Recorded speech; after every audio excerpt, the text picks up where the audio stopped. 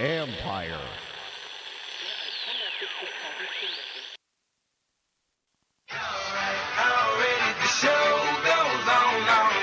You thought you knew, but you have no idea. It's the urban sports scene.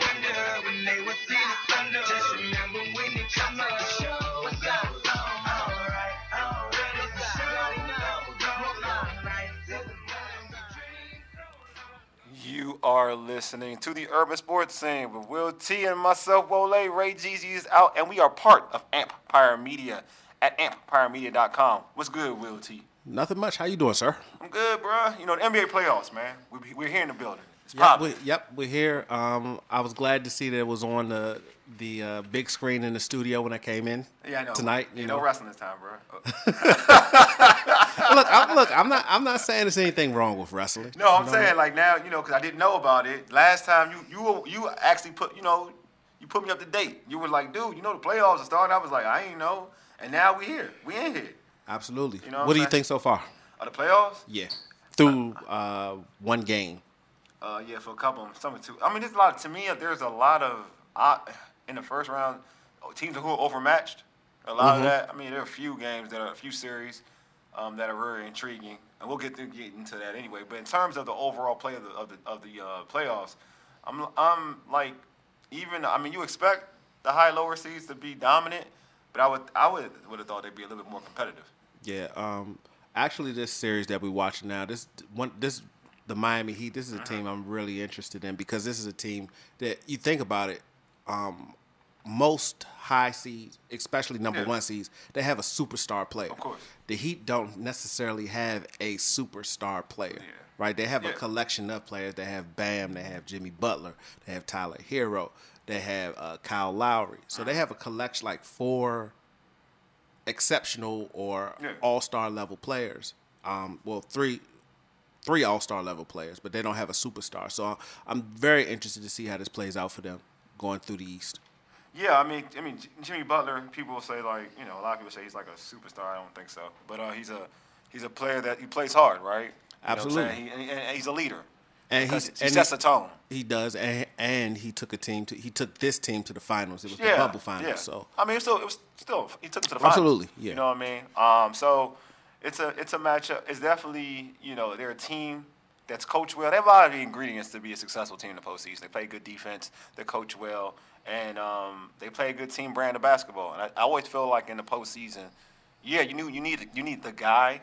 But when you play a team brand of basketball, it typically works out for you. All right, so Empire Media hosts multiple DMV sports podcast shows, such as the John Keim Report, hosted by ESPN Washington Commanders insider John Keim, and Jones Football, hosted by USA Today insider Mike Jones. Subscribe to our podcast on Stitcher, Spotify, iTunes, TuneIn, iHeartRadio, and Google Podcasts. Just search the Urban Sports Scene. Make sure you subscribe to the Urban Sports Scene YouTube channel as well. this show can be found on Podcast DC, the local app with hundreds of options and local news and health in the DMV region.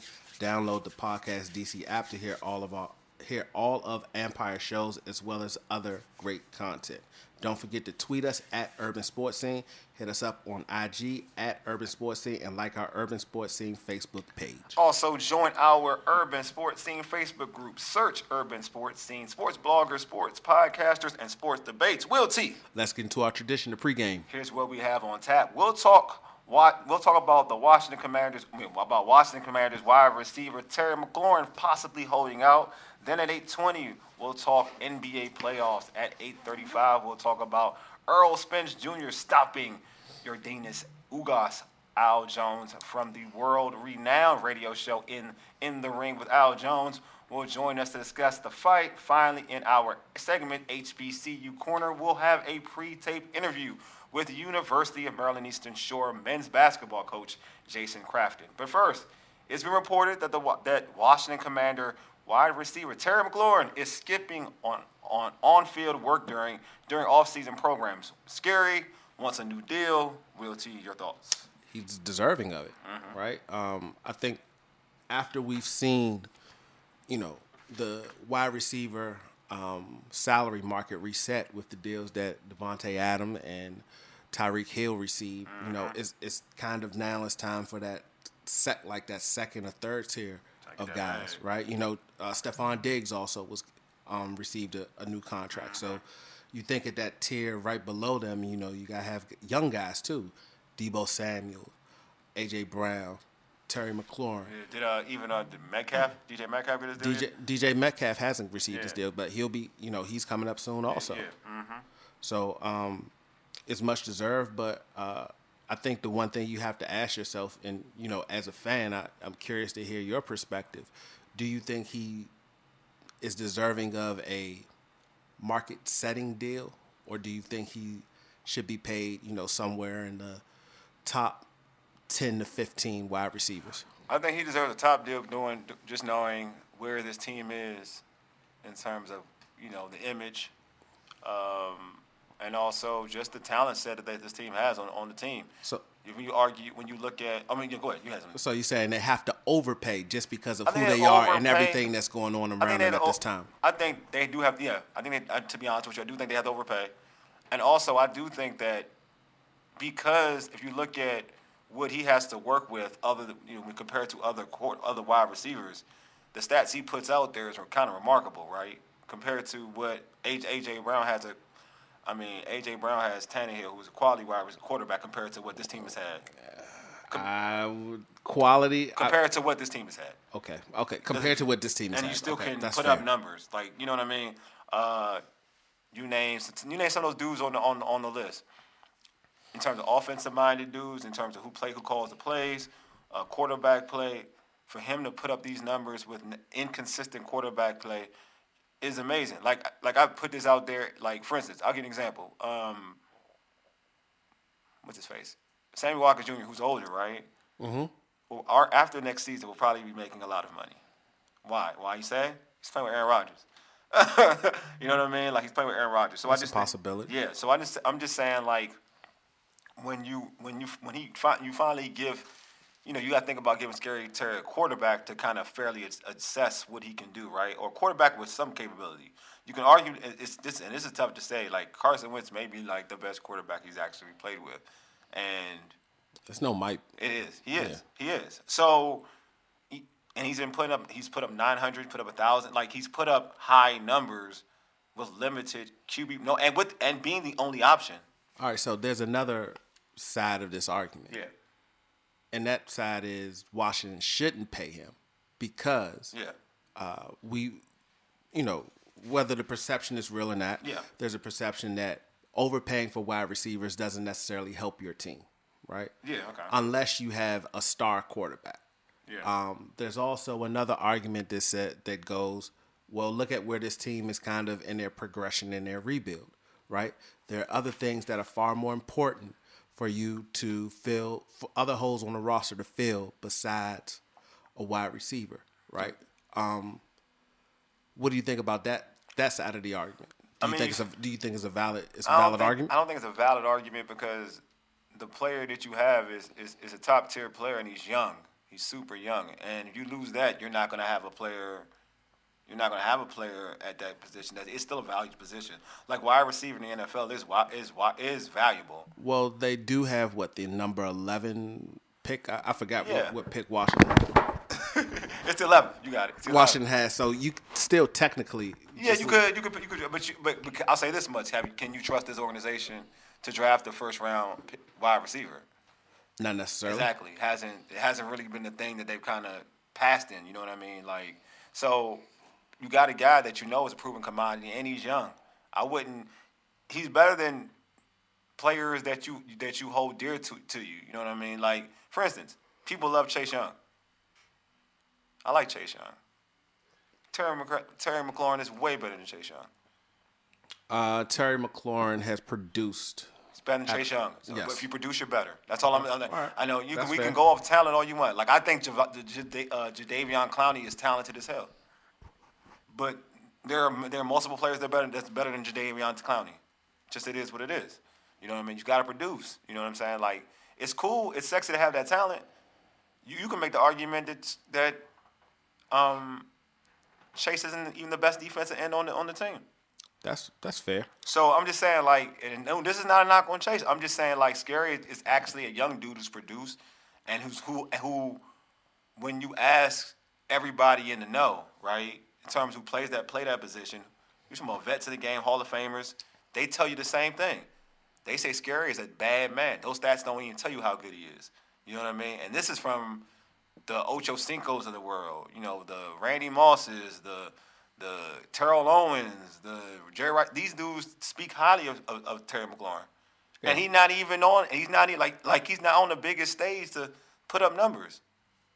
That's fair. You know what I mean? So, but I get you. I know what you're saying. Like, when you look at, I think if you're the Washington Commanders, I mean, if you're looking for a bargaining chip, yes, you're going to use that argument. You're going to bring up the numbers. You're going to say you didn't do this, you didn't do that. But, be careful if you keep doing that. Be careful if you do that, because then you're going to rub them the wrong way. And then you're going to have somebody who definitely doesn't want to be here. That's fair. You know what I mean? So, all right, well, let's take a pause for the calls real quick. You're listening to the Urban Sports Scene, part of Empire Media. That's empiremedia.com. Another aspect we haven't thought about is, should Washington consider trading McLaurin if they can't work out a deal with him, or if he's determined to kind of be at the top of the wide receiver market? I mean, I personally wouldn't trade him. I would tag, but you lost Brandon Sheriff, right? Yeah. It's all about you just got to. Hey, if you're not gonna, if Washington isn't willing to give the man the money, if they're not willing to overpay, because you weren't gonna overpay Brandon Sheriff, he's a guard. Like, you weren't gonna. It's a guard. He's a guard, and a guard you can get in the second, third round. It's historically speaking. You can get a Pro Bowl caliber guard in the mid rounds of the draft. You got to get lucky to get. I mean, if you draft right, you can get a wide receiver in the mid rounds too. But you got to be good. Like, you got to be good in terms of your staff, your scouting department, and your GM, and just the eye for talent. You got to be really good to do that. So I'm gonna say no, I wouldn't trade. But I think with the caveat of understanding that you do not want what happened with Brandon Sheriff to happen again. When you knew, we kept tagging him, and you kind of got the hint that, all right, you weren't going to work out a deal. Yeah, well, I think that there's two trains of thoughts on that, right? Mm-hmm. First, with Brandon Sheriff. I think Brandon Sheriff went into it kind of like Kirk Cousins, which was, all right, if you pay me what I want, I'll sign, but I'm far more comfortable going to this year after year, getting the franchise tag, and then I'll be at a point where no one can tag me, and then I can sign a long-term contract, right? Yeah. To me, ultimately, if you're a player and you believe in yourself, in your health, and you're young enough, that may be the way to go. Oh, to get tagged? Yeah. So you take 2 tags, right? Yeah. You get tagged twice. Yeah. After that, no one's going to tag you because they have to pay you 144% of your salary. I mean, it's a good hustle. Yeah, and then you sign a shorter term, like a 3 or 4 year deal, and then you're still relatively young, and then you can get paid again. You're not gonna help me. I'm not hating on it. I'm about my money. So you asking the right person. I'm about my money. If you can pay me right, I'm your buddy. You know what I'm saying? Kirk Cousins just set the mold. You know what I'm saying? I don't. This is one thing that I guess that kind of has puzzled me. Yeah. Why haven't players reached out to Kirk Cousins' agent and said, "Hey, can I get you?" Yeah, I'm dead serious. He's the best agent. He's the best agent ever. Yeah, because Kirk Cousins has guaranteed contract. He was paid more than Brady, dude. Like, the dude is an assassin when it comes to that money. Absolutely. Seriously. So we talked about. We posed that question about should Washington consider trading McLaurin on Facebook, on Twitter, on our social media platforms. Feel free to tweet us at Urban Sports Scene. Hit us up on IG at Urban Sports Scene, and also comment on our Urban Sports Scene Facebook page. George, the homie George, said, without a doubt, because teams will line up to get his services, but surely we won't try to nickel and dime this kid and put ourselves in that position. Will, are you sure about that? I ain't sure. I mean, I think. Oh, I'll say this though. When Al went to L.A. and for the Super Bowl, and Rivera, he's got the chance to speak to certain players like he's a freaking whatever, like he's a freaking reporter, right? Yeah. He said that Rivera was was basically saying like he's going nowhere. Like of any player that he banged with, it was Scary Terry. That was the well, player. well, all of that can change depending on Oh, what believe me, I think Terry McLaurin is looking for from a salary. I agree. I think that it all can change. I think money, but it goes like if you're trying to build something, you do need like your whatever you feel is the core. You need core player. talent. Yeah, so what's your core? Like he has to be part of your core. You know what I mean? I mean, if we're looking at it right now, I would guess it's Terry McLaurin, Chase. Yeah, Chase. Deron Payne. I think Jonathan Allen. I'm not sure about Deron Payne. I think Jonathan Allen and Deron Payne. Deron got to get paid. He got to get that check before he got to get that contract. Well, no, I think those 4 guys are your core. Yeah, and then and Gibson. I don't know about Gibson anymore. I think it would have been. He was close. I think they're I'm not sure about Gibson as much. It should be Montez Sweat, but they be iffy. I think Gibson still has star potential. I ain't say he couldn't. I'm just saying that it's if he has another year like he did last year with ball security, he won't be the starter the year after. I'll tell you that. That's fair. I'll tell you that.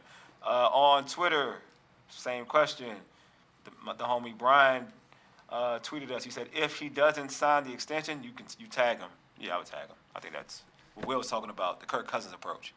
Absolutely. Take the tag. Just take the tag. Take the tag. You know what I'm saying? It's cool. It's guaranteed money for 1 year. Yeah. No one's anti that. Oh, what's going on, my man? Oh, Lowry, you chilling? You killing? Kyle Lowry, Deontay. Kyle Lowry is annoying. Ain't no one about to talk NBA playoffs anyway. We'll talk NBA playoffs after the break. You listen to the Urban Sports Scene. For ages. Yeah, dig.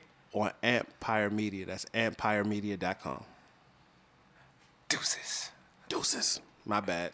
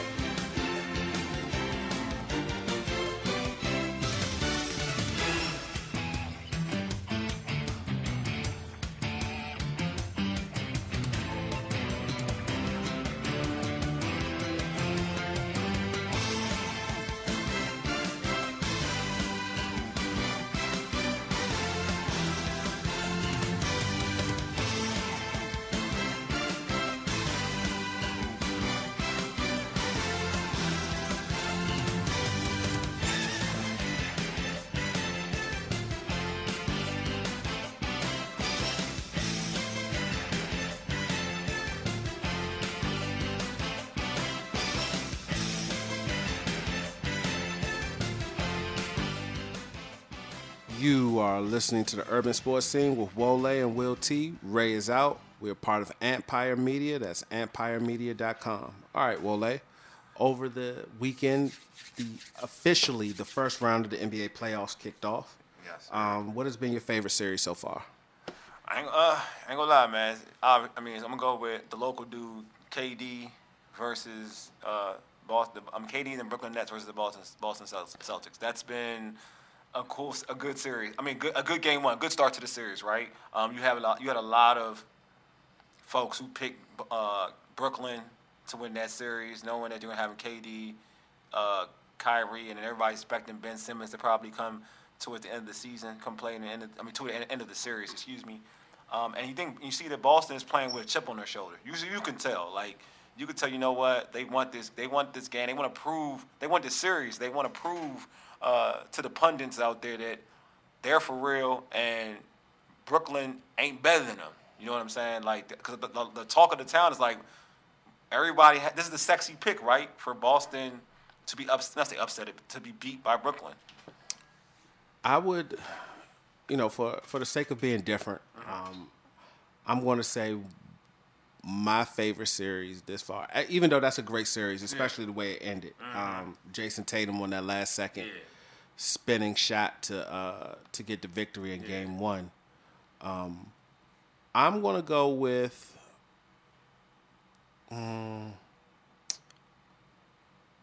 I'd probably have to go with I'm trying to think. Well, thus far it's probably Minnesota and Man, I thought you were gonna say that was gonna be my first initial. Minnesota and that was gonna be my first initial. And Memphis, because both of those teams have two very dynamic young guards who can score in John Morant and Anthony Edwards.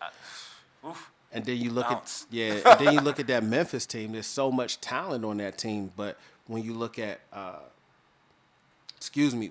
Minnesota, I think Memphis has a better balance of talent. Yeah. But when you go to like that second player, Minnesota clearly has the second best player in Karl Anthony Towns. Karl Anthony. You think what's next better than Karl Anthony Towns? Who? Isn't Cal? Wait, who's the one for Minnesota? Anthony Edwards. You got Anthony Edwards over Karl Anthony Towns? Yes. Anthony Towns is the all-star. He is, but this is what I'm saying. You look at that team the way they've played this year. When they have run offense through Anthony Edwards, that team has been more successful. Okay. When Karl Anthony Towns has been kind of like a second option. That's fair.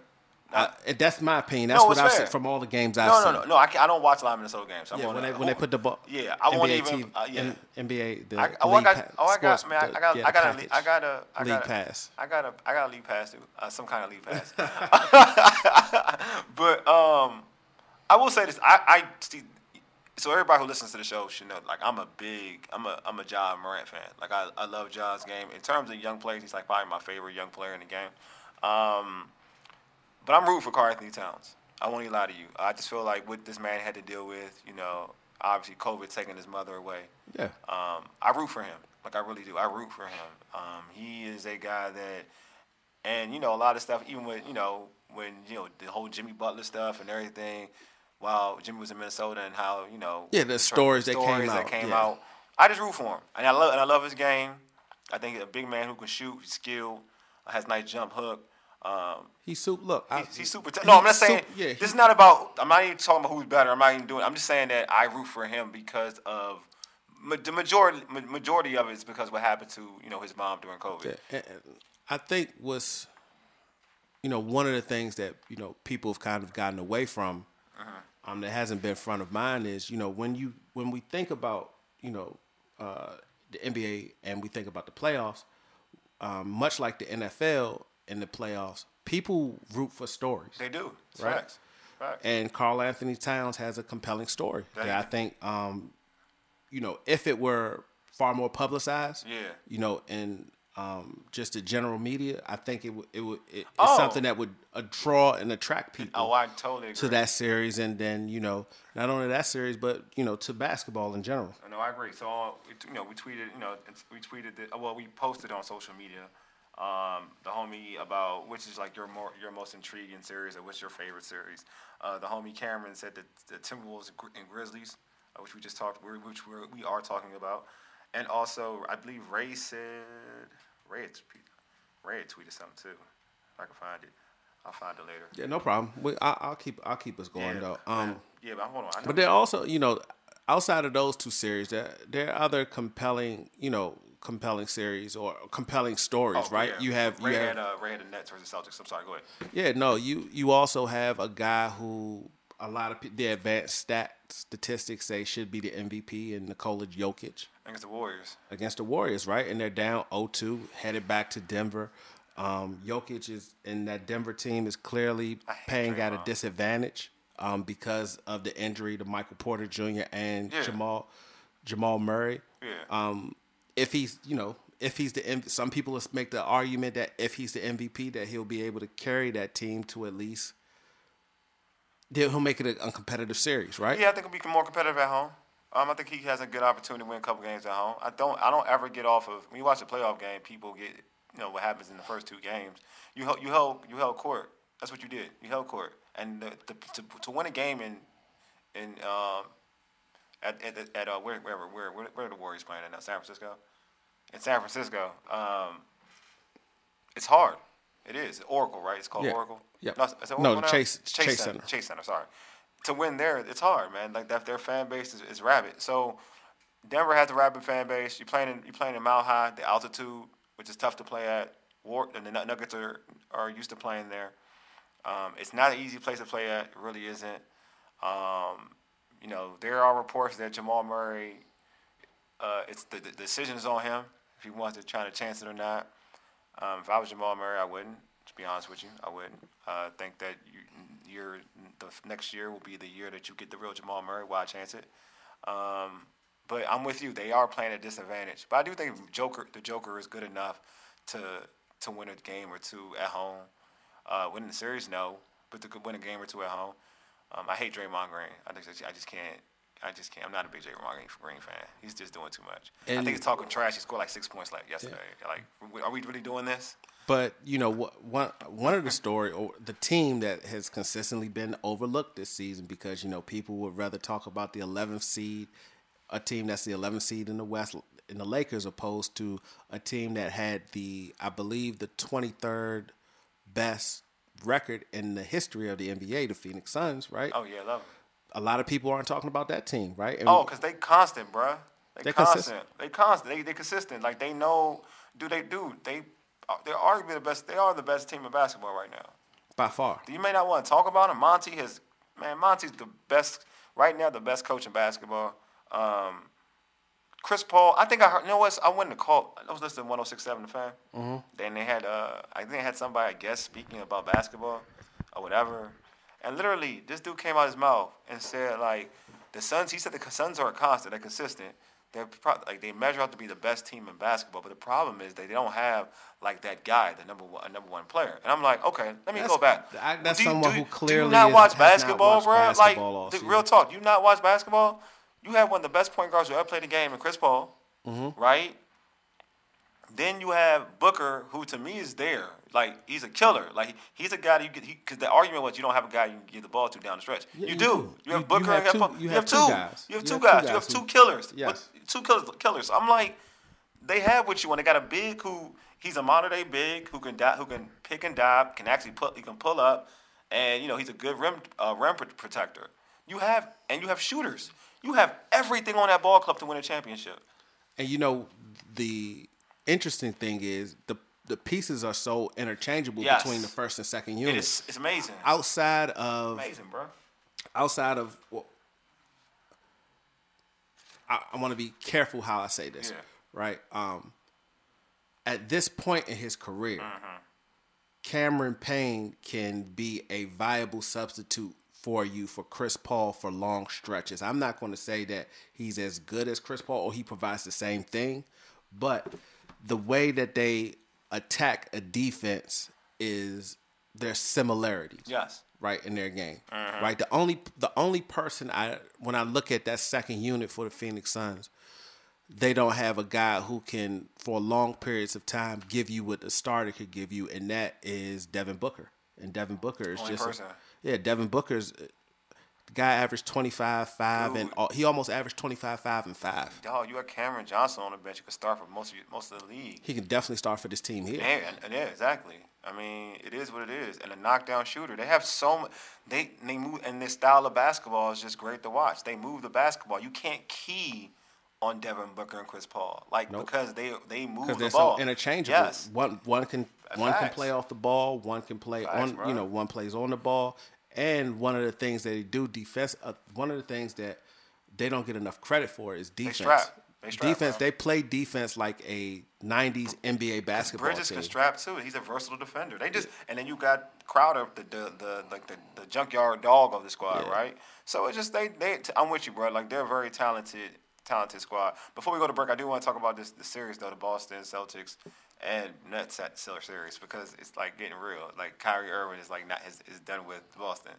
Absolutely, saying? as he should be. As he should be, right? I think so too. It's only so much one person disrespect a person can take, right? I agree, bro. You know, like he said during his press conference, I'm not internalizing. I'm just returning the energy that they give me, right? Yeah. You know, people act like the athletes have to be like numb to what's going on, bro. listen, specifically in that town, Of course. Boston has a history of treating their black athletes poorly, racist, right? Just call a spade a spade. Yeah, I can't call the fans racist, but they they have a history of treating the black athletes that play for Boston poorly, and they have a history of treating the opposing black athletes poorly. Yeah, I feel like Kyrie. I'm not even the biggest Kyrie fan, but I have no issue with what he was doing. I'm like, if you talking crap to me, why can't I do that?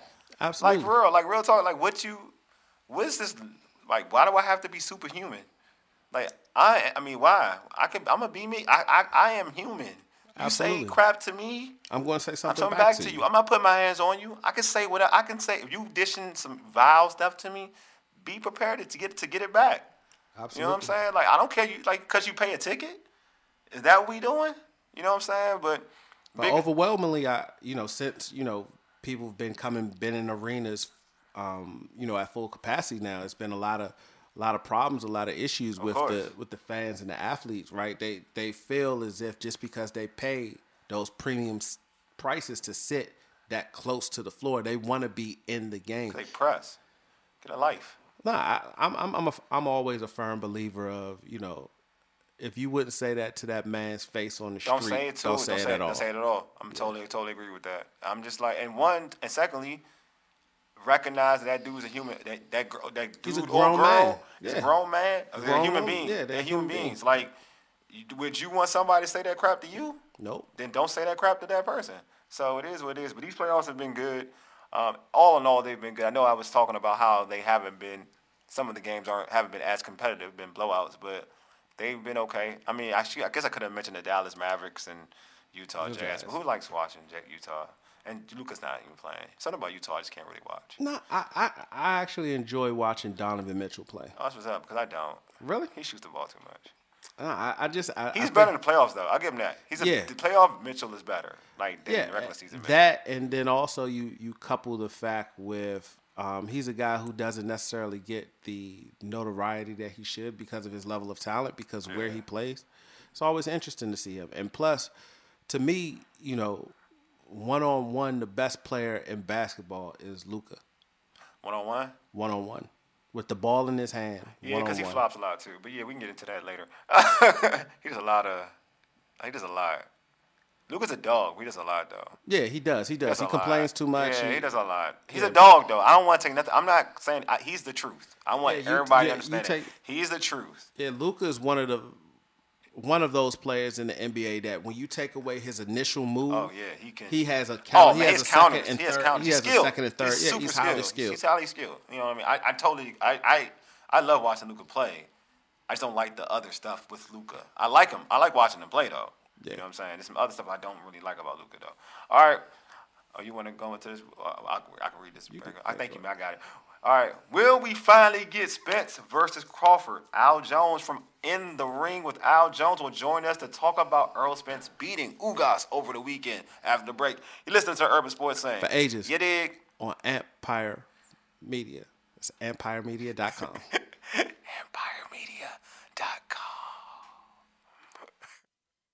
Come on, man. And with the local DVC news, LL Cool J with a triumphant comeback. Morris Saloon. But tonight, don't call it a comeback. I've been here for years. I'm rocking my pants, putting suckers in fear, making the tears rain down like a monsoon. Listen to the bass go boom, explosion.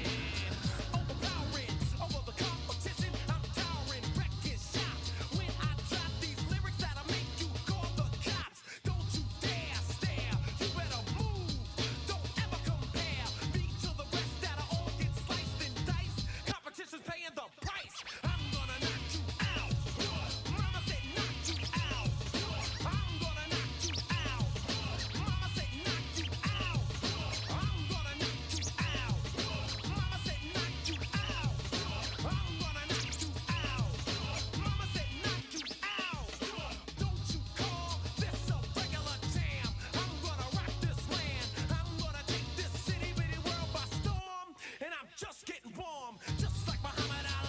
I'll introduce.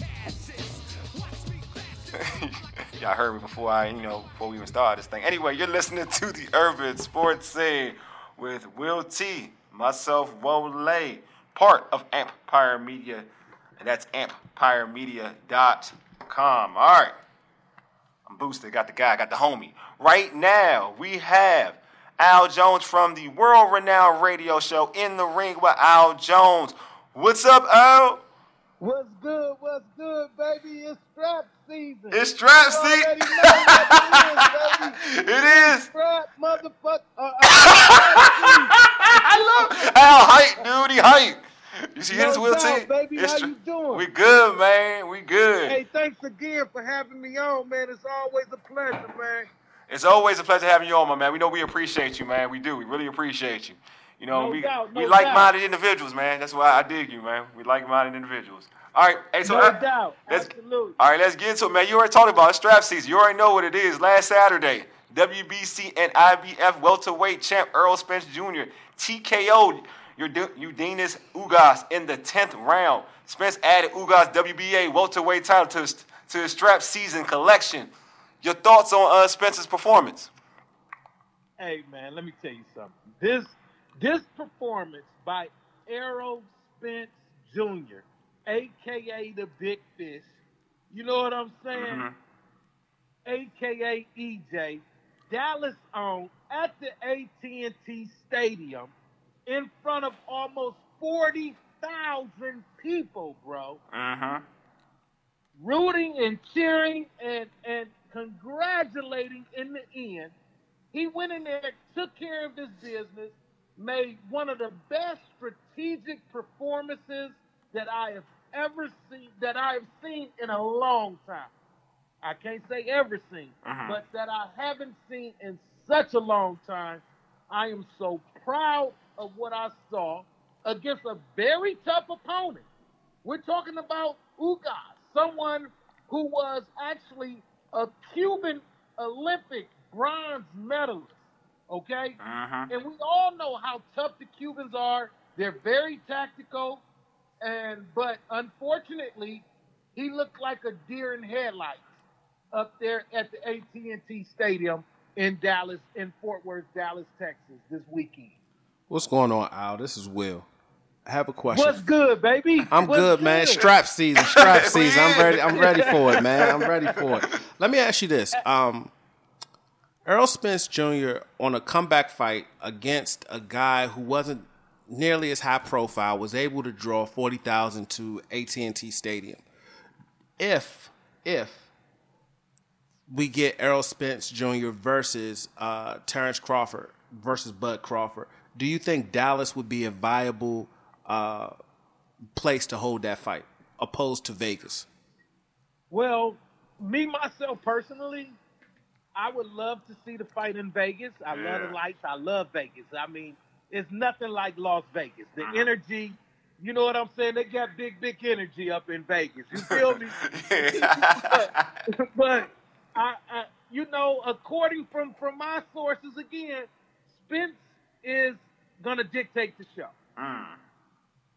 He holds the IBF, the WBC, and the WBA belts. He's going to want that right there again at the AT&T Stadium. I mean, and he's going to protest and he's going to set claim because of the gate. I mean, we're talking 40,000 people. Although Allegiant, I would love for it to be an Allegiant Stadium where the Raiders play. Yeah. I mean, there's no place like Vegas. No, the camera, the action, everything that's going on in Las Vegas, man. I mean, the after parties in Vegas. I mean, we go to Dria's, and it just doesn't get any bigger than that, bro. You know Al ready, man. Al ready, though. You can tell Al ready. I'm trying to tell you, bro. But knowing Spence the way that he is, and he's holding 3 of the 4 belts, you know what I'm saying? He's going to want to try to dictate this show and bring that to AT&T Stadium instead of maybe, you know, say the Raiders have a bad season this year. You know what I'm saying? And he's gonna want to be able to have that in Dallas instead of Allegiant, because I would like to see it with the Raiders play right there in Vegas at Allegiant Stadium. Okay, I know Spence the way he is. He's gonna want to dictate it, pretty much his way. I would be surprised if it gets into Vegas. That would be very surprising. I would love for it, but if and when it happens, look for it to be in Dallas. Well, let me ask you this, piggybacking off of that question. Is this? I guess let me see how I want to phrase this. This is a fight that has the potential to be a huge fight, right? We have two welterweights in their prime, two guys undefeated. Do you think, with the leeway of possibly, what are we in, April now? Possibly, you probably get the fight in November? Do you think with December? Yeah, November, December. Do you think that 6 or 7 month leeway would be able to hype this fight up and make it one of those pop culture events that it should be, based off of these two guys' performance in the ring? Because we don't very often do we get those fights that the typical the non-sports fan wants to tune into. And I'm just going to be honest, both of these guys, neither one of these guys has that personality or that persona that would attract, a non-sports fan, i.e. they don't talk a lot of shit, right? But do you think if you give it that 6-7 month ramp up, that this could be one of those fights that does $2 million on pay-per-view? First of all, let me explain something to you. This is a situation, we haven't seen anything like this since Hagler and Hearns. Especially two brothers in that ring with this magnitude. Both of them have a very large fan base. Spence just proved again that he has an extremely large fan base, selling 40,000 by himself. I mean, Ugas fan base isn't that big here in the U.S. You know what I'm saying? And on top of that, it wasn't the strongest of undercards either. Yeah. Right. And the undercard wasn't strong at all. So with taking all of that in consideration, Spence brought in 40,000 people himself. Basically, yeah. Now, we both know Bud. A lot of people love Bud. Love Bud. Bud can probably do another 20,000 himself. So this has every setup to be again in a stadium. It's too big. This fight is going to be too big for an arena. It's a stadium type fight. It's a big difference between a stadium and an arena. This is like these two coming together is like Jackson 5 or something. You know what I'm saying? I get it. That's the magnitude of this fight that you bringing in with these two. I get it. That's how we view it as boxing fans, as sports fans. But, is this the view of the general population, right? It was a Pacquiao Mayweather type. Pacquiao Mayweather fight, and I asked that, and hold on. You got two brothers. Yeah, I get it. I asked that because when we've seen both of these guys do pay-per-view fights in the past, individually, they haven't been able to cross that 500,000, 1 million, fight, 1 million pay-per-view buys. Do you think these two guys together, with that fan base that they have, would be able to get to that number? This is going to be the fight of all fights. We haven't seen this in decades, bro. You know what I'm saying? We talking decades now. Like I said, since Hagler and Hearns, this is what's going to give you that, and the promotions are going to be out of the roof. The promotions is going to be off the chain, man. They're going to be getting this fight in Nigeria. They're going to be viewing this fight in the UK. In Nigeria, Niger. Yes, they're going definitely. This fight here, this is what everyone wants to see. This will be the payday of all paydays.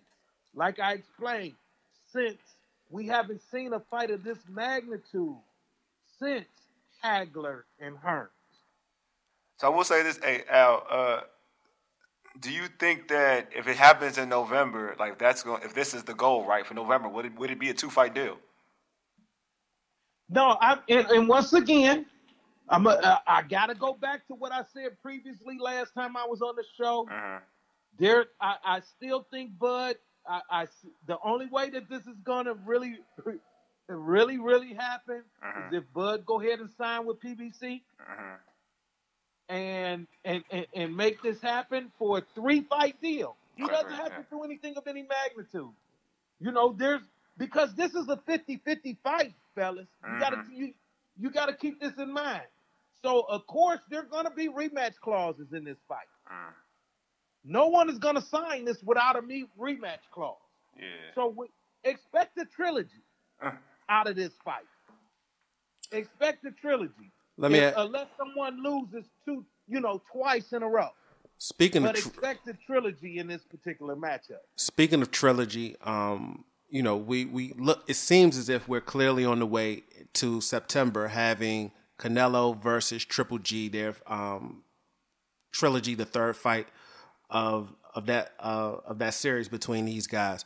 Let me ask you, in relation to a potential Bud Crawford and Errol Spence Jr. fight, do you think if that fight is a closely contested fight where the result doesn't necessarily pan out with what we see, do you think that potentially hurts the fight, fans paying for a Bud versus Errol Spence Jr. fight in November or December? I know the first fight is going to definitely, the fans are going to get what they want to see on this first fight. This first one coming up November, December, the fans are going to get what they pay for on this particular fight. It's going down. I mean, we have two undefeated elite fighters. Both of these fighters are elite. This is the creme de la creme. It doesn't get any better than these two at 147. They are the best. So you're going to get it. The fans are going to get it. They're going to be excited. They are going to walk away pleased and happy when they see this particular fight going down. Man, I can't wait, man. I really can't. I think this fight's going to be dope. I will say this before I let you go. I just feel like I think it's going to happen in Vegas. All right, this is my thing. Do you think Earl can pull those numbers outside of Dallas? Yes. You still They're going to have all of Texas is huge. I know. I'm saying. They're going to travel. They traveling. They come to Vegas. Okay, if that's the case, then yeah. Okay. Right. I think they're going to have to have it in beyond. I think my issue with it's hard for Bud. Like, Bud can never draw in Omaha because no one. He's done pretty good. No, what I mean by draw, you can't get as much as Texas. That's what I mean. Like, you ain't going to get those numbers. Like, he does good in Nebraska. I'm not saying he doesn't. I'm just saying he's not going to get Texas numbers because it's Texas. Right. You know what I'm saying? So it's really. Right. I feel bad for him in that aspect. Like, your home state ain't going to compare to Texas. It is what it is, right? So like. The draw, it's always. I feel like Vegas because I don't know Bud wants to fight in somebody's hometown, so I just feel like it'd be better for Bud in this type of fight, this type of venue, with no excuses, having a neutral spot like Vegas, like you said, just get the Raiders Stadium, just pack that thing up and just let it go. Right. You know what I'm saying? It would be nice, but having 3 belts, and if you had it, you got to think about yourself. If it was you.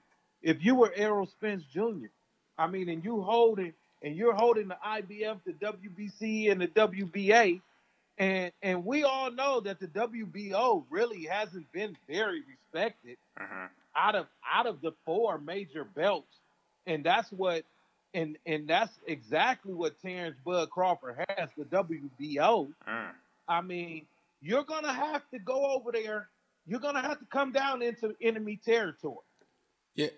Yeah, at I totally AT&T agree. Stadium. I totally agree with you. Plus, Errol Spence will always make this case. He'll say, "Look, I went to Sheffield, England, and I took Kell Brooks' From belt." Kell Brooks. And then he's going to Exactly. also make the argument that you went to Australia and you took the belt from Jeff Horn, right? So, Right. So that's why I'm in. Plus, I have 3 of the 4 titles. That's why you have to come to Dallas, Texas, and fight me. And Right. plus, you won't get a draw. You won't get a live gate like that. I don't think you may get it in Vegas, but guaranteed in Dallas, Texas, that will be.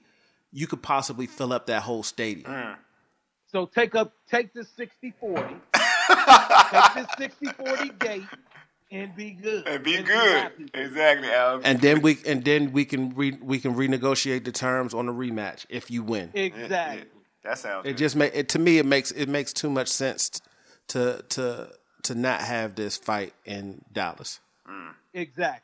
All right, well, Al, I just love Vegas. I Don't know. get me I know wrong. you love Vegas. I can tell. Al, I can tell. You already got the. I You already got love the the lineup. You already got the lineup. Jeez, bro, you already got the lineup. And Al, Nothing but Vegas. It's nothing about Vegas I do not like. I can tell, I mean, bro. I can tell. It's just good for everybody. It's good for I mean, everybody. You know what I'm Right. saying? Hey, Vegas don't discriminate. That's what's up, man. That's what's up. Exactly. Hey, Al, before I let you go, man, let the listeners know how they can catch you and how they can catch you on social media. Yeah. That's In the Ring with Al Jones on all social media platforms. You can Google me and AJ in the Ring also. That's my personal. You know what I'm saying? IG snatching people accounts down and all that, messing with people's accounts. So I had to switch over to the AJ in the Ring on IG. I bet. But you can Google me In the Ring with Al Jones, AJ in the Ring. You can reach me there. And, And I'm live go ahead. Tuesdays from 5 to 6 p.m. on newstalkcleveland.com. Awesome, man. Al, appreciate you, man. You know we definitely appreciate you, man. We Definitely do. Hey, I appreciate you all, man. Anytime you need me, I'm here for you. And we're going to have to get together soon, fellas. Oh, you know what it, bro. I'm saying? We got to get together soon so we can break bread and really enjoy one another's company. Man. Definitely, man. Absolutely. Man. If the fight happens in Vegas, No doubt. I'm there. Okay. Amen. All right. All right. Peace out, fellas. Peace out, All homie. One love. All right, again, man. That's Al. That's Al Jones, man. Make sure you check him out, man. Al's cool as hell. All right. As part of our new segment, HBCU Corner, we'll play our interview with University of Maryland Eastern Shore men's basketball coach Jason Crafton after break. Hawks Pride. You listen to the Urban Sports Say. For ages. You dig? Deuces on Empire Media. That's empiremedia.com.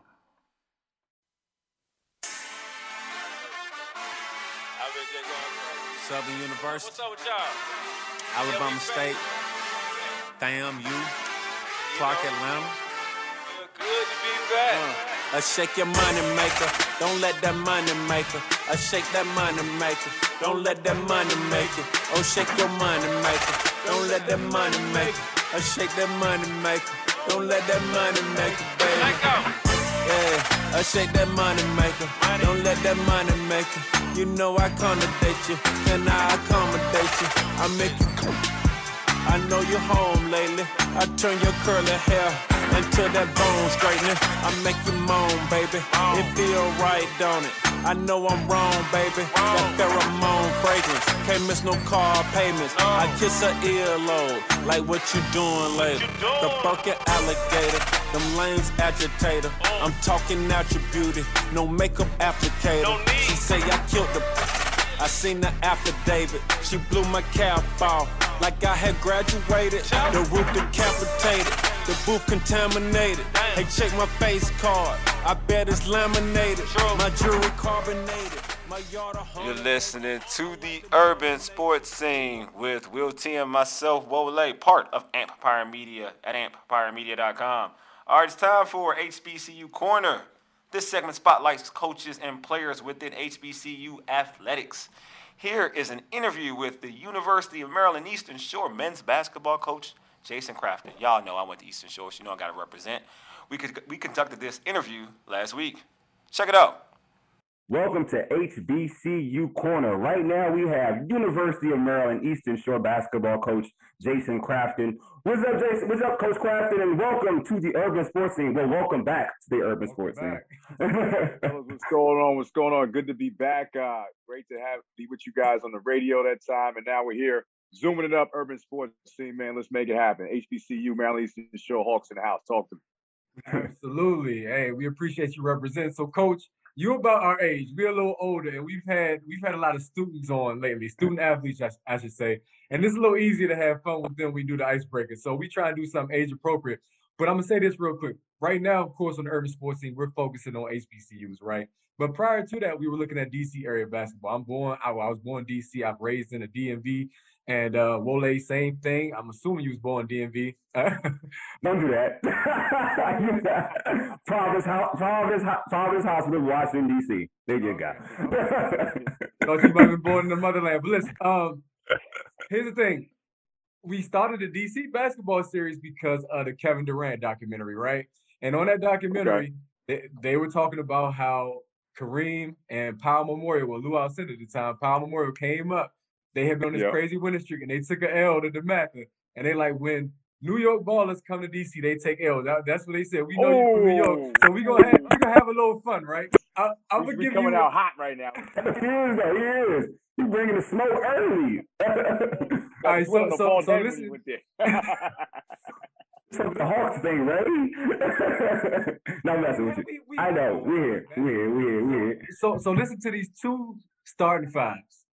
Who would you take? So I'm going to go with my peoples first. Of course, DC, Elgin Baylor, Kevin Durant, Adrian Dantley, Steve Francis. And then again, this is DMV, so we're going to throw Grant Hill in there, all right?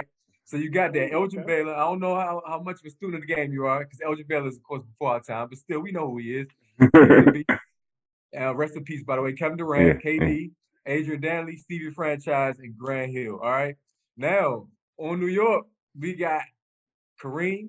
Oh, I don't get to pick my team. He won't pick his team. Oh, you gonna pick your team? Okay, good. Don't pick your team. That's fair. Don't pick your team.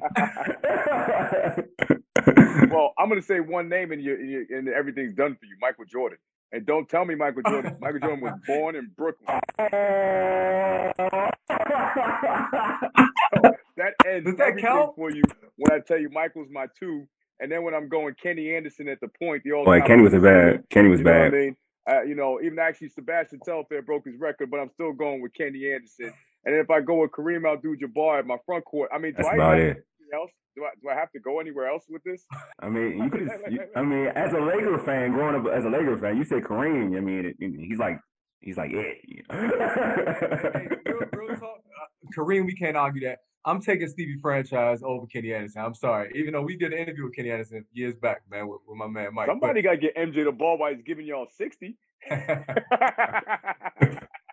MJ don't count, but it's okay. He was born there. It's cool. Who was the team you were going to pick? Because that's just off the tip of my dome. I threw those 3 out. So I'm like, I got, of course, Kareem. I got Bernard King. He played for the Bullets back in the day. I got Steph on the list, even though I kind of like Mark Jackson better than Steph for real. I got Bob Cousy and I got Dr. J. You like who better than Stephon Marbury? Mark Jackson. Give me Stephon over Mark Jackson any day of the week.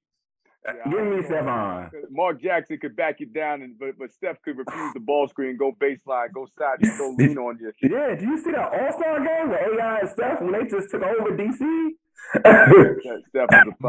Mark Jackson, his game in the NBA is different from what you see in the street. Like, he has handles that Kyrie Irving type handles. I agree with that. You know what I'm saying? We just don't see that part. He calmed it down for the.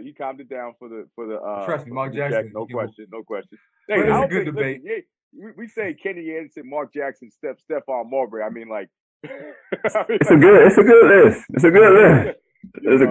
I'm still surprised we're even having this conversation about like especially when you throw my man Michael Jordan from Brooklyn in there. And I don't want to hear nothing about the North Carolina stuff. That man was born. His birth certificate says Brooklyn, New York. That's like Melo. Melo says New York, but Melo he is born in New York. He's really Baltimore though. He's born in New York though. It's okay. Oh man, we taking Carmelo Anthony now. We not even next topic. Carmelo too. Now we're really this is not even a game anymore. This is getting. We're just going to basically give it to Kevin Durant and just spread the floor and just say like let KD take us home. And KD may be the best player in the DMV right now ever. Like he could be there. Would you say that, Ray? Ever? I mean, is it ever listening to DMV right now where he's at? He's in a discussion though. I mean, of course. Yeah, I would definitely go there. All right, so Coach, I'm gonna ask you another question. This is a real serious one because Ray and I we used to go to this place often as students at the University of Maryland Eastern Shore. Is the Hawks Nest still there? Hawks, dang, it must not be the Hawks Nest. It used to be like a place you could buy food. No, it's not there anymore. Ray, it's not there anymore. They got the T-shirts that say Hawks Nest, but I didn't really know what exactly was. It used to be like a fast food spot. We used to just our age, man. You know what? It's been. I have to keep it 100. The COVID dynamic here has been, in college. So like when you're a new coach coming to a situation, and I had one of my players the other day. I was like, this is their first real guys that were here for us last year, spring to summer to fall to now. The last 12 months have been a little bit more realistic for them than prior to that because my first year here, the season ended and we sent the kids home for COVID. We didn't get them back for the summertime, and then our season got canceled last year. So it has not been normal until recently around here. So there is some spot where I know they got the calf, and I know they used to have little Chick-fil-A, the Starbucks. That's the SEC. I know what you're talking about over there, but I don't know if it's still called the Hawks Nest. I can't co-sign if that is not. But in the bookstore, there are T-shirts that say Hawks Nest. So I don't think anyone's buying a T-shirt to promote the fast food. I don't think that's happening. All right, is Tall Jim still popping? Jim is. I don't know if it's popping, but it's still there, and everybody that gets buckets over there thinks that they can get buckets for. Wait, that doesn't change, right? I wasn't like that. I got buckets for Jim. So that should at least give me some type of consideration. So everybody, all conference players from Talls were running over here when I first got here. Shout out to Tall, shout out to intramurals over there. I tell you what, those kids, I popped over there, man. Shout out to Maryland Eastern Shore kids that play in that, and they compete, diving for balls, man. It matters, and it was fun times anytime I popped over there and watched those guys get after it. We used to play because Ray and I played in the intramurals often at Talls, and we used to have the basketball team take part in it. They would play in the tournament in the season too as well after the season, so they would play in it too. So it was cool. It was cool. Like you said, the energy in Talls in intramural was there. You're right. They play uber hard. They really do. But let's get right into But let's get right to some serious questions though. The real questions. All right. So you were announced as head coach of UMES in 2019. Last season, the team finished 11-16. Your guys played real tough. So what is your vision for the program?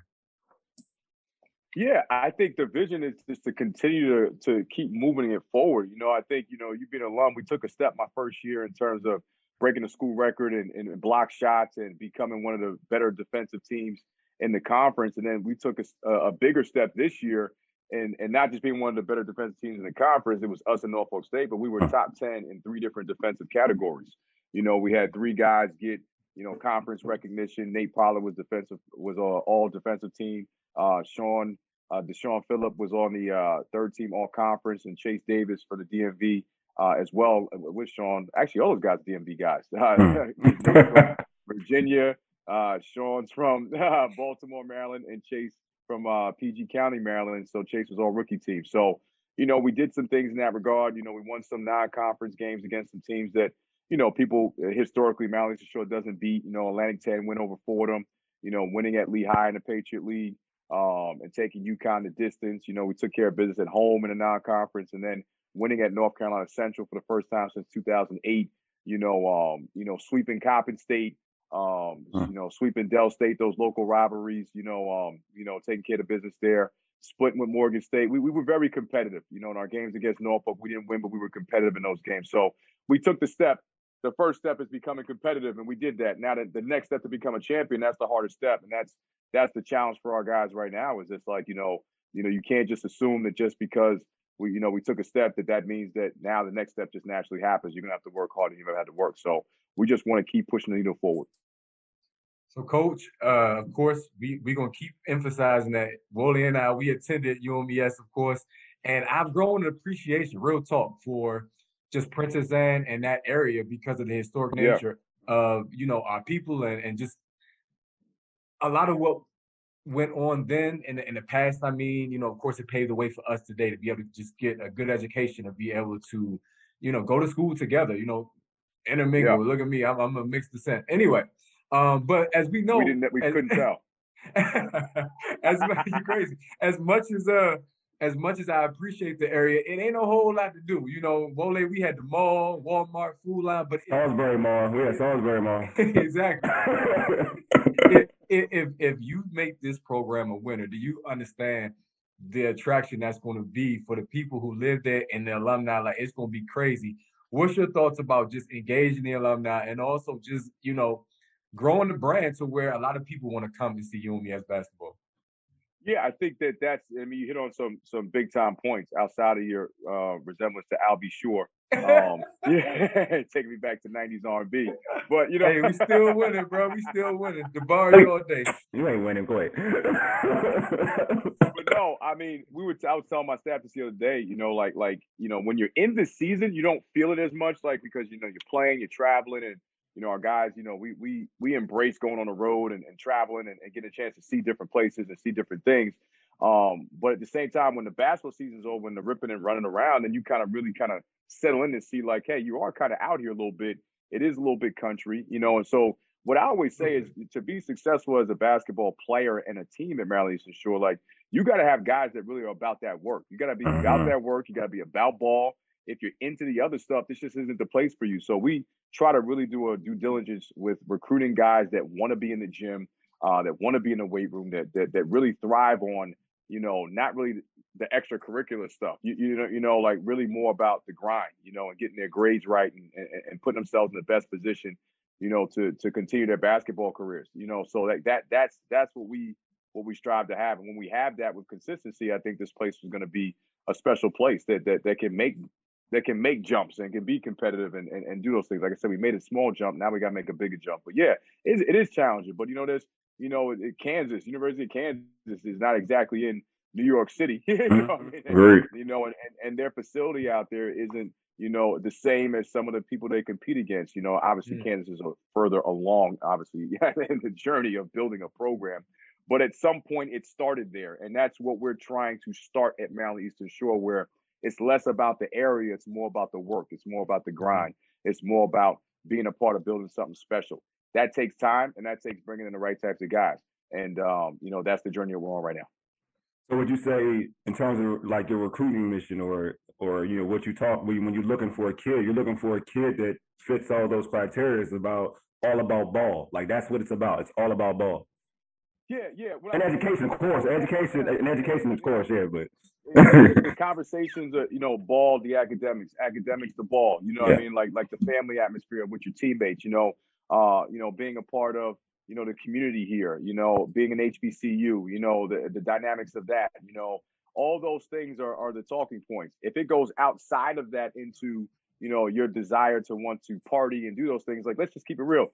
If that's where you're at anyway, if you're in a location where that's at, a paramount, then you're going to struggle because you're looking for the wrong things anyway. So, I look at it as a positive that we don't have, the direct access to that. You got to kind of, get in the car and drive to find it a little bit. I think it puts us in a position, most parents, families, like I said, if you're real about this game and you're real about being successful, you're real about getting a degree, then you're going to really be excited about what we have to offer. If you're into those other things, and this just ain't the spot for you, and that's okay. The quicker we get to checking a guy, crossing a guy off, there's the next guy that, you can check the box and say, this is for. So there's always the next player.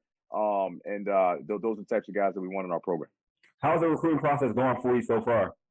You know what? Recruiting has changed now. So it's so dynamic with the portal and everything like that, and the volume of just transfers that are out there. So, and to stay competitive, you got to get the right mix. Some people are all transfer driven. For us, we're just about getting the right players at the right time that fit what we're trying to build here. Guys that are blue collar, they play hard, they want to play defense, they care about their academics, they buy into what we're trying to build here in this one-way culture. When we say one way, it's like combining our family atmosphere with our tenaciousness, which is our edge, and that's our approach in everything we do, whether it's on the floor, in the weight room, in the classroom. We got a 3.6 GPA in the fall. We challenge our guys to be one way in their approach in everything that they do. And that's what's important to us. So, right now recruiting, we've got a good crop of kids that we're looking at, that other schools are looking at as well. And now it's just about lining up visits and trying to secure commitments. So you referenced already about the importance of emphasizing just playing and attending an HBCU. And we talk about this a lot. This is what, our segment is all about on this show. Right now, the focus is coming back to HBCUs, and it's I think right now we're still in the early stages before it really lights on fire to where you start to see more and more of the top athletes start to go to universities that look and represent, their culture or look like that. So how does that fit into your recruiting in terms of, look, Morgan and Howard were featured during NBA All-Star Weekend. I hope to see UMES there one day. That's my biggest thing is I want to see UMES in the tournament. I want to see UMES there. But, it's coming to where TV exposure, all that is going to be possible at HBCUs just as much as it is at the bigger programs. Do you talk about that, or do you kind of shy away from that until we get closer to that point? No, we talk about wanting to build this brand. Obviously you see what, when you think about HBCUs, let's take athletics out of it for a second. Let's just talk HBCUs, institutions, right? The first ones that pop in your head are schools. Obviously, Howard has a household name. You think of Clark Atlanta, Tuskegee, you know what I mean? Like, you think of some household names, FAMU in the HBCU community. Maryland Eastern Shore is not a household name. So how do we change that? How do we now spearhead ourselves into being a home, like a brand name in the HBCU world, and that's twofold. You see a lot of the impressive things that we're trying to do with our academics and improving our campus and the strides that we're making in building new buildings and adding majors and things like that. And some of the things that we've done as an institution under the leadership of Dr. Heidi Anderson. And then you see what we're trying to do with our basketball program in terms of trying to, grow it and be more competitive. And you watch us play against UConn, and when you go out there and you compete against those teams, and it's not just you going out and getting a check, but you go and put a good showing in, that brings more attention, more notoriety to your institution. At the end of the day, no matter where you're HBCU or any school, people want to know that it's going to be cool to go there, right? Right. So, so cool is also, hey, I can get a big time degree there. Cool is also, hey, we've got great athletic programs, that compete and we can feel good about wearing our, having some school pride and things like that. How good did you guys feel when we beat Fordham in the Atlantic 10? You're probably running around like, hey, that's a big time win. We won an Atlantic 10 game on a night when we got $60,000. We got paid to go play that game. That's a big night for Maryland Eastern Shore. You feel good about when we go out on national television and perform a certain way. And that's the types of things that we're striving to do here. And we talk to our recruits about that. We talk to our families about that. Some schools are ahead of us in that. And we always say, if you want to go somewhere that's already built, that's already a household name, that's fine. But if you want to be a part of building this and helping us achieve this, and be a part of this HBCU movement, where now you see Maryland Eastern Shore All-Star Weekend, you see Maryland Eastern Shore when you Google HBCUs, we're the logo that comes up there. That takes a unified effort on all fronts, not just, what I mean? Like to make Absolutely. that happen. And I believe that athletics and especially when you don't have football, basketball, men's basketball is a driving force for us to be able to do that as an institution. So you're so right, because even though we lost that game against UConn, everyone on social media in the second half was like, UMES is, I follow a lot of folks from UMES. UMES is competing with UConn. They have a chance to beat UConn. It was going crazy. A bunch of comments everywhere. So you're right about that. And when we see UMES in terms of alum, we're so proud of the work you're doing, because this season this team has been very competitive. But for you, coaching at HBCU, what does it mean to you coaching at an HBCU? What does it mean to you to the heart? I think it's a special type of journey. It's a special type of honor. Like when you just you walk around the campus and you're able to just kind of see the history. I always stop and read a statue or read something, you know what I mean? And you're just taking in the history. It's like you feel like you learn something every time, learn something new about your culture every time you just take a walk around campus.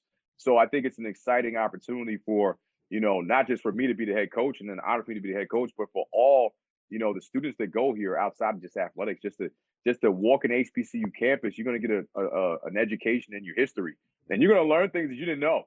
Like you're going to see a garden that's named after somebody. You're going to see a building that's named, and you're going to stop there and just read that plate and just like, oh, wow, I didn't know this. And you're going to pick your phone up and Google it and just be like, wow, that's pretty interesting. And you're going to just learn a lot about your culture.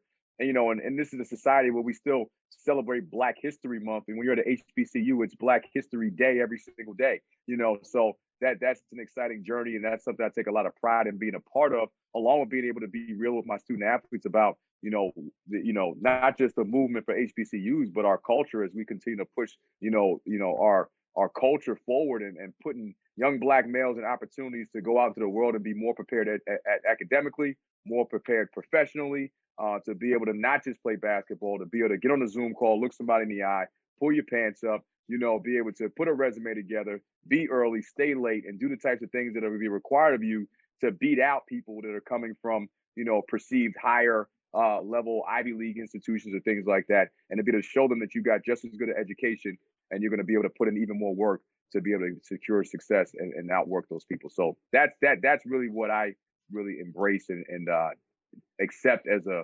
responsibility in this role. I appreciate that. And I feel like HBCUs as a whole, man, together, it's a movement. Like when we were in school, Hampton, they upset Iowa State in the first round of the NCAA tournament. And we were pulling for them because, again, this is MEAC.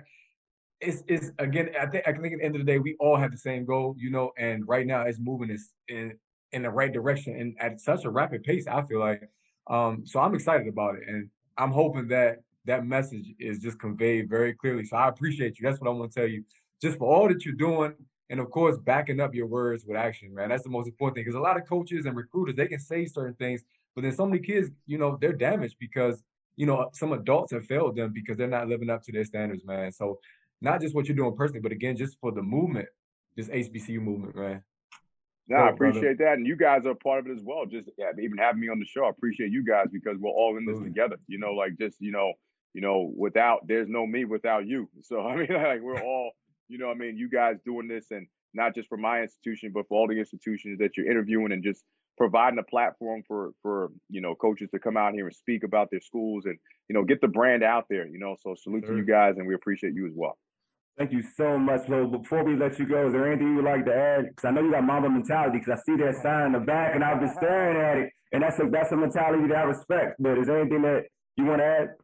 Yeah, I think when you talk about the Mamba mentality, that's something that we're trying to infuse into our guys. I think that, you guys have seen Maryland Eastern Shore has been in the gutter so much from a men's basketball standpoint, ranked dead last this year by Sports Illustrated. So, unfortunately, the reality is that you win 11 games or you go 6-8 in conference or, and that's like an unbelievable season when, really what I told our guys was we made a step, but like, let's not get ahead of ourselves and act like that we've done some magical thing yet because we haven't cut down that shit. There's no rings and none of that has transpired. So when those things happen, then we can be a little bit more, cheerful in that regard, but we got a lot of work to do. So, as much as we're proud of the steps that we've made as a program, we don't want to get complacent as I think this area has gotten with just below average or mediocrity or not being okay. We want to keep building and we want to keep grinding and we want to be in the conversation for not just being one of the better programs in the MEAC, but being one of the better HBCUs nationally. That takes time. That's the journey that we're on. And we want to be on this podcast with you guys a year from now, 2 years from now, and continue talking about the progression and not being at a stalemate. Oh, definitely. Oh, I dig that. Well, Coach, man, thanks for being on HBCU Corner with the Urban Sports Thing. We appreciate it. Appreciate you guys. I'm coming back, Coach. You bringing me back. Again, that was Coach Crafton. That was our interview. Ray and I interviewed Coach Crafton. He was dope, man. So support UMS, man. Hawk Pride. You know what time it is. Hey, subscribe to our podcast on Stitcher, Spotify, iTunes, TuneIn, iHeartRadio, and Google Podcasts. Just search the Urban Sports Scene. Also follow us on Twitter at Urban Sports Scene, IG at Urban Sports Scene, and like our Urban Sports Scene Facebook page. Make sure you subscribe to the Urban Sports Scene YouTube channel as well. Check out the home of the Urban Sports Scene, Amplifier Media, at amplifiermedia.com. And this show can be found on Podcast DC. Download the Podcast DC app to hear all of the Amplifier shows as well as other great content. All right, man. Appreciate you all for tuning in. You know, we always have bangers out here. But how can I end the show off? What'd you say, Wilty? I got you. Yeah. You've been listening to the Urban Sports Scene for ages, you dig? Deuces, A Mega. Lead us out, big homie.